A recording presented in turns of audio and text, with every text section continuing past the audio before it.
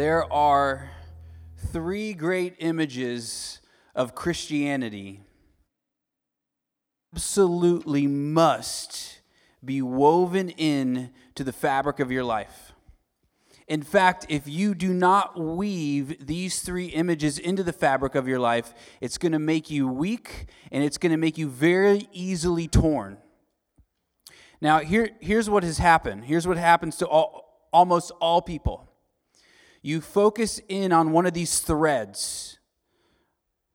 And the three threads are this. We've got the courtroom thread, the battlefield thread, and the aim thread. So what does the Bible have to say about life? What is the experience, the human experience through this life for the Christian? It's a courtroom, it's a battlefield, and it's an aim. And all three of these must be woven in. And if they're not, it's going to make you fragile.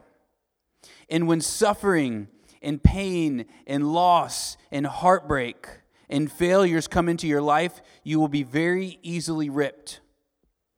But if you take these threads of the courtroom and the battlefield and the aim, and you weave them throughout everything that you're doing, what you're going to find is it's making you strong, it's going to make you sturdy like an oak, and it's going to give you wisdom. Now, usually we do not grab all three threads. Usually we're grabbing one. Why is that? Well, we're in our series called The Gospel. And the word gospel means good news, great news, wonderful news, the greatest news you've ever heard, news that should be screamed from housetop to housetop, news that must be announced across the seas.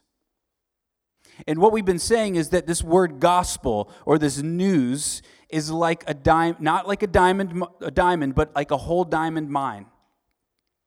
And in the diamond mine, each diamond represents a shard of Christ, a piece of who he is, what he's done, and how it changes everything for you. And what happens, so we think about these diamonds, well, they're also like threads, and that's what we're looking at today. We're going to change from this diamond imagery to this thread imagery. And so what happens is you take these three threads, and you're more drawn to certain threads or diamonds based off of your longings, your experiences, and your wounds. So if you're someone who has tons of guilt and shame in your life, you're going to be very drawn to the courtroom thread because there you're going to find that you have complete forgiveness of all the things that you've done, even the things that you don't want the people that you love most to know about. God knows it, and he's forgiven you. Also, well, you take the battlefield.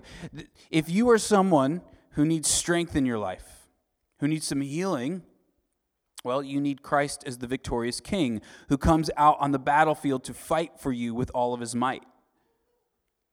Or if you're someone who's been wandering the streets of failures, this diamond or this thread that comes with Jesus as the wise king, well, he's what you need to turn your life around. So today, we're going to look at the cluster or thread of this battlefield where Christ comes as our victorious king and heals us and strengthens us. So let me pray for us, and then I'm going to read our verses. Father, I ask right now that you would give words, not to me, but that these words would just be given through me to your people so we might hear and be changed by you. We pray this in Jesus' name. Amen. All right, so these verses are coming from Exodus, and this is actually a song that Moses and the people of God sing after this evil king Pharaoh has been chasing them down, and he parts the Red Sea, and they pass through it. And as they come across on the other side, they see God bring these seas down upon their enemies. There's a lot of imagery here, and there's a lot of meaning behind this. So here we go, Exodus 15. Then Moses and the people of Israel sang this song to the Lord, saying, I will sing to the Lord, for he has triumphed gloriously. The horse and his rider he has thrown into the sea. The Lord is my strength and my song, and he's become my salvation. This is my God, and I will praise him, my Father's God, and I will exalt him. The Lord is a man of war. The Lord is his name. Pharaoh's chariots and his host he cast into the sea, and his chosen officers were sunk in the Red Sea. The floods covered them, and they went down into the depths like a stone. Your right hand, O God, glorious in power, your right hand, O Lord, shatters the enemy. In the greatness of your majesty, you overthrow your adversaries. You send out your fury, it consumes them like stubble. At the blast of your nostrils, the waters pile up. The floods stood in a heap. The deeps congealed in the heart of the sea. The enemy said, I will pursue, I will overtake, I will divide the spoil. My desire shall have its fill of them. I will draw my sword, my hand shall destroy them. But you, God, with your wind, the sea covered them. They sank like lead in the mighty waters. Who is like you, O God, among the gods? Who is like you, majestic in holiness, awesome in glorious deeds, doing wonders? You stretched out your right hand, the earth swallowed them. You have led in your steadfast love the people whom you have redeemed. You have guided them by your strength to your holy abode. The peoples have heard, they tremble. Pangs have ceased the inhabitants of Philistia. Now the chiefs of Edom dismayed, trembling seizes the leaders of Moab. All the inhabitants of Canaan have melted away. Terror and dread fall upon them. Because of the greatness of your arm, they are still as a stone, till your people, O Lord, pass by. Till the people pass by whom you have purchased. You will bring them in and plant them on your mountain, the place, O Lord, which you have made for your abode, the sanctuary, O Lord, which your hands have established. The Lord will reign forever and ever. All right, so here's what we're going to do. We're going to take these three threads of the Christian life, the courtroom, the battlefield, and the aim, and we're going to look at them together collectively and what happens if you take one of them out of your life. So if you're the type of person who's only focused in on the courtroom, you have this beautiful and amazing imagery of the courtroom where you stand as guilty, but then this heroic shepherd comes in to stand in your place. And he dies in your place. He suffers in your place. All the wrath that the Father had for all of your sin is poured down upon him. And you see this in the courtroom, and all of a sudden, all of this sin, all this guilt and shame is wiped off of you. You feel free. It's wonderful. I thought you were coming up to preach, which would have been fine too. Handed the microphone over to the little one. So you're forgiven, and it's amazing. But here's the problem. If that's the cross becomes on replay, and I'm going to tell you this, the cross should be on replay in your life. But it should not be the only thing that's on replay, because second, there's a battle that you are in every single day, whether you realize it or not. And that battle is over your soul. And here's what happens. If you don't realize it, you don't realize you're in a fight. And you know, when the Bible talks about sin, oftentimes when we sin, we're doing something that we think is right, but it's actually wrong. And if you don't know that you're in a battle, you're going to keep on making that mistake over and over again.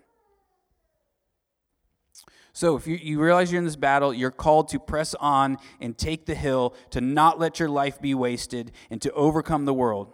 And to do all that, you need a risen king to come and heal you and strengthen you for the battle that's before you. And the question you have to ask yourself, and I have to ask myself, is why do we have so little power in our life?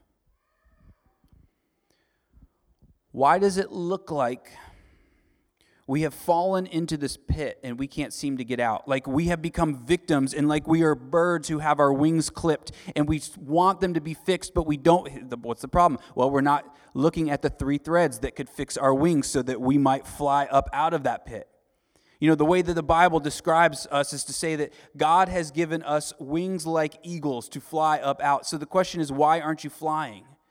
And when I say that, I'm not talking about your life being successful. I'm not talking about things just like are going good for you. What I'm talking about is when everything's going wrong, you're still able to fly up to the heights. That's what the Bible's after. That's what this is after. So the thread has been torn. We need it to be woven back together, but we're clipped. And so what this all means is that, well, you got to get really good at this dance or this threading, meaning when you feel guilt and shame, you go running back into that courtroom and you remind yourself, sin is dealt with. Guilt and shame can be gone. But don't stay there. Then go run out on that battlefield with the strength and might of the King. And when you're running around all over the place and you're looking like a fool, you say, what is my aim? This is the third thread. My aim is to be like Christ. And so you seek to be like him. But you need all three of these. But today is about the battlefield. And the battlefield will bring storms. And for some of you, you can see the thunder in the distance. You can hear it in the distance. And the luminous clouds are coming. And some of you, you're in the storm right now, and the rain is coming down upon you, and lightning is striking everywhere around you. And some of you have clear skies. But when it does come, and it's going to come, the storm will come, and when it does, you need something. Let me tell you what you need. You need a king that you know is in absolute control over all things. Now, I'm going to tell you something that's wonderful and terrible at the same time, because it's confusing. The storms that you are in have been brought about by the king. However, these storms are the same storms that will take down your enemy, sin and death and all evil, and transform you. So the storm crushes your enemy, but yet transforms you. So look, the fabric of your life has been woven together by God. He's woven it in.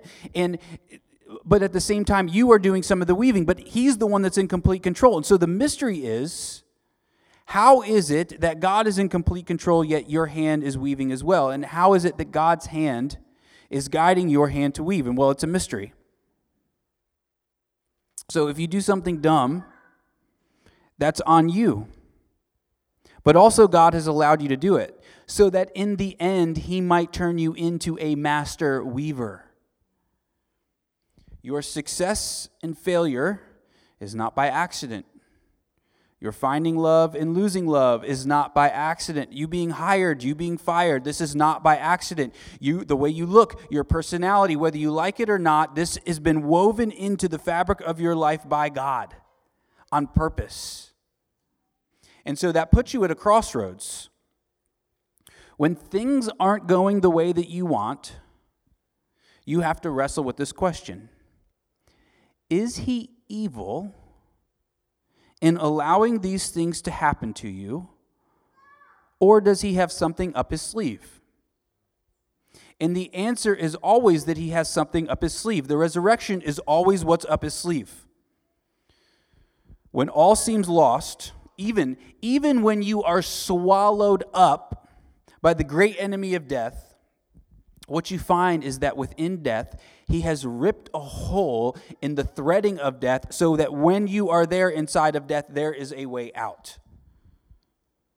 And here's the thing. There inside of death, you have woven yourself into him, something more powerful than death, so he brings you out. And so when the dark blanket of death is covering you, he's already entered in, ripped a hole in it, and then thread himself into you, and then as he passes out, you pass through it. But that also means that even the smaller things have resurrection in them. So every heartbreak, every loss, every trial, every failure, every wound, there is this horrible, terrible, dark blanket that is covering you. But also there's a rip, there's a tear, where the light is coming in, and you follow that out as you have been woven into him, and he's the one that brings you out of that. So the great test of your faith, the crossroads is he a God who will always make a tear in the fabric of hurt, death, pain, loss, suffering, and trials? The answer to Christianity is yes, he is that God. He's the God of the resurrection. The God who is in control of all things, who has already ripped up darkness and sin and the world and death. And now all you have left to do is weave yourself into him, and he takes you out through the tear. And so, some of you have it harder and some of you have it easier. Why is that? I don't know. You could just ask, why doesn't God just take you in your mother's womb and make you his and then take you home? But he hasn't. We don't pick the place we are born, the people we are born to, the time that we are born into, and the situation we are born into. We have one decision to make. What will we make of the King? And if you make something of him, and you take this truth of the courtroom, and the battlefield, and the aim, and you weave those into you, what you're doing is you're weaving him into you. And see, you can't separate the good news from him. He is the good news. The courtroom is not good news until he comes into the courtroom and deals with sin. The battlefield is not good news until the king shows up, who is victorious over all things. So you have to decide what you're going to make of him, because only he can rip the fabric of all that is wrong with everything. He's the only way. So you weave yourself to him. And when you do, you discover him not only to be the king who is sovereign and in control of all things, but also you find him to be the healing king and the strengthening king. So now we're turning to the healing king. And here I'm not so much talking about physical healing. I'm talking about the spiritual and emotional healing that comes when you are healed spiritually. You are out on this battlefield of life, and you have been wounded by your sin. You've been wounded by the sin of others. You've been wounded by evil, by darkness, by pain, by suffering, by loss. In him there is healing in all of these things because he is life. And because he is life, he will always reverse all that is wrong if you will sow yourself into him. Because think about this. Here's what he's done. He sows himself into death. And then he is pierced. And because he is pierced, because he's woven into death, that means death is now pierced. And as he is pierced, death begins to die. Sin begins to die. All that is evil begins to die, but he does not. And so as it dies, it lets loose of him, and because he is life, he breaks up out of it. Something has thrown you into the pit on the battlefield. And if it hasn't, somehow at this point in your life, it will. And he's your only hope. Broken heart. Someone you love hurts you. You hurt someone you love. And the pollution of that is destroying you. Trials, whatever they are, they're coming. So what do you do about it? Well, oftentimes what people do is try to ignore the pain. Try to pretend like it's not there. Like it's maybe not so bad, or try to escape it through drugs or sex or alcohol or success or spending endless hours working so you don't have to think about what's hurting so bad. And do you know what Jesus is doing? He's inviting you deeper into the pain. He's there at the bottom of the pit, there in the darkness, and he's waiting to meet you there so that he can go with you into the places in your soul that you do not want to look, in your heart and in your mind, and he wants to go there with you at the heart of where the wound is, at the core of it, and then he wants to heal you there. Jesus is not interested in Band-Aids. He's interested in battlefield surgery. So he heals you by inviting you to look at what has hurt you the most. And there, with that wound opened up, he goes to work. And look at this. So Jesus comes on the scene. And in his first sermon he gives, it's from Isaiah 61. And what he's saying is Isaiah 61 is about him. So let me read it to you. The Spirit of the Lord God is upon me, because the Lord has anointed me to bring good news to the poor. He has sent me to bind up the brokenhearted, to proclaim liberty to the captives, and the opening of the prison to those who are bound, to proclaim the year of the Lord's favor. All right, and then here's what he does. He goes on, or these verses go on, and as they go on, it says that those who he has rescued and healed, do you know what they become? Oaks of righteousness, the planting of the Lord. And it says those people will rebuild the ruined cities of all the earth. In other words, those who have been most wounded, those who are hurt the most, those who need the most healing and have been healed by him are those who will bring about the most healing in the world and bring about the most good. And then we take sin. He's come to heal you from that wretched sin of yours. And it's not just that you've been forgiven. He has forgiven you.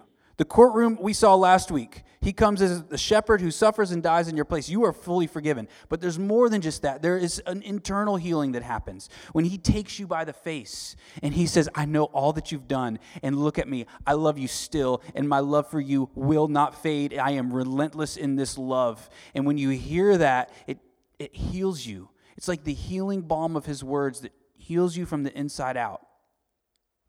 And that changes you to bring some great in the world. Now, let me tell you something. So there's a story about Joseph and Judah.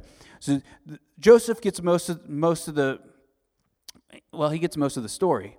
So Joseph is sold into slavery by his brothers. They actually throw him in a pit and then sell him into slavery. And some horrible things happen to him because of this. One, he's got to be heartbroken that his brothers have done this. But how Genesis ends is that what your brothers meant for evil, God meant for good. God brought the storm about, and he brought good out of it. And he's the God of the resurrection. Now watch this. However, Judah actually becomes the hero in the background.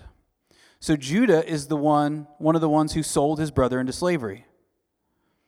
And what happens is there's some point in Judah's life where he realizes the depravity of himself, what he has become. And he turns to God and pleads for forgiveness, and he gets it all. And it transforms him. And the end of Judah's story is we see that while he sold his brother Joseph into slavery, his youngest brother Benjamin is about to be taken into slavery, and Judah offers himself in his brother's place. And it's because of Judah doing that God decides he is going to bring Christ, the king, the healing king, through the line of Judah. Because Judah saw his sin, and then saw the healing that God brings him, Christ is delivered through him. The same is true for you. When you experience the depth of forgiveness, not just the courtroom forgiveness, but like the deep healing forgiveness, you deliver Christ to the world around you, out on that battlefield. And he also heals you from the world and the evil within it. John 16:33, Jesus says, I have said these things to you, that in me you may have peace. In the world you'll have tribulation, but take heart, I have overcome the world. Like, he's not pulling back any punches. You will have tribulation, but take heart, I've overcome the world. So the world evil, it rips you up. But he comes on the scene as the healing king who knits you back together. Now here's the thing. It's by your wounds that he gets in. You're opened up. You're closed off to him. You're sealed shut to him until your wounds become exposed, and then that's where he gets in. All the brokenness in your life, all the wounds, all the sin, all the shame, all the guilt, all the ways you've messed up, your failure, your loss, your heartbreak, that's where he gets in. And then do you know what he does in there? He heals you, but also he sows himself into you. So now you're stronger because you have now the strength of the king. And that's our next point, the strengthening king. Listen to this. Ephesians 6:10. Be strong in the Lord, in the strength of his might. Please understand this. This is about his strength, not yours. Those who are the strongest are those who are most aware of their weakness, aware that they need him and cannot do this without him, and so they reach for him, the strength of the mighty king who parts the seas, and then they have him. So it's not their strength, it's his strength, but he shares that strength with them because he's woven into them. So the bravest out on the battlefield, the one who's on the front lines, it's not because they're brave. It's because they have faith in him. Because the person of faith knows that the safest and most comfortable place on the battlefield is the front lines because he is on the front lines. The Lord is a warrior, the Lord is his name, and he fights for his people. He throws the horse and its rider into the sea. The Lord is your strength and your song.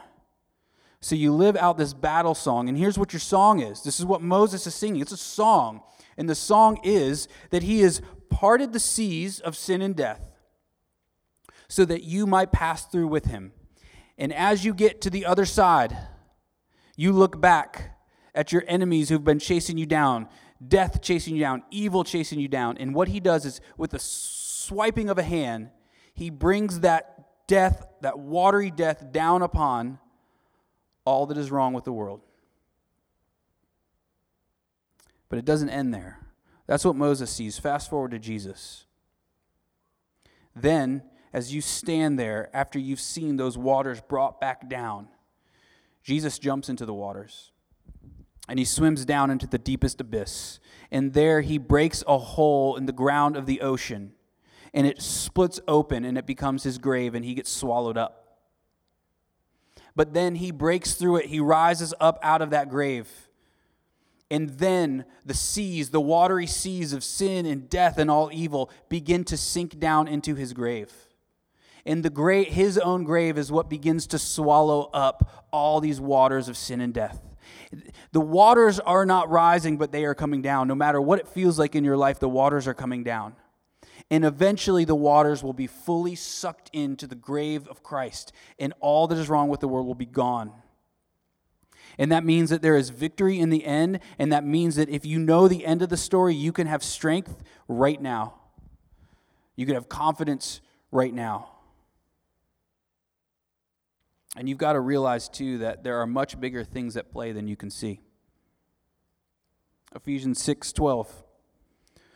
For we do not wrestle against flesh and blood, but against the rulers, against the authorities, against the cosmic powers over this present darkness, against the spiritual forces of evil in the heavenly places. We got to wake up and fight. And the question is, what are we fighting for? And that's a lot to do with next week, but we are fighting for the King and his kingdom of love and joy and peace and hope.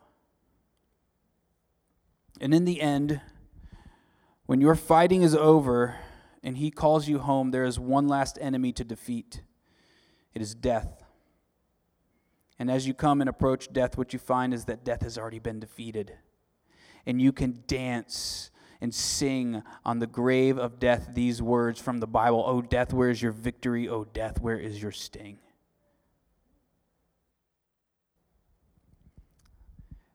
There's victory in Jesus Christ on the battlefield. Because he has come down from the mount of heaven. And there at the base of the mountain, he stands against all of his enemies. One man at the base of the mountain surrounded by all the enemies. And you watch as the enemies charge, but then you realize something terrible. You are part of those who are running at him. You are on the side of his enemies. And you run and you see him fall. And as with all his enemies go to leave, as he's dead, the earth starts shaking. And the mountains start roaring. And the ground splits open and he falls in. But then there is a great light and he rises up out of that earth. And then he calls you by name. And he says, "Come to me and switch sides. Come meet me." And you meet him and you see his grace and his love. And you are moved by what he's willing to do for you. And so you switch sides and you grab your sword and you fight against everything that's wrong with this world. All evil. You fight against sin in your life. And the victory is promised in the end. Let's pray.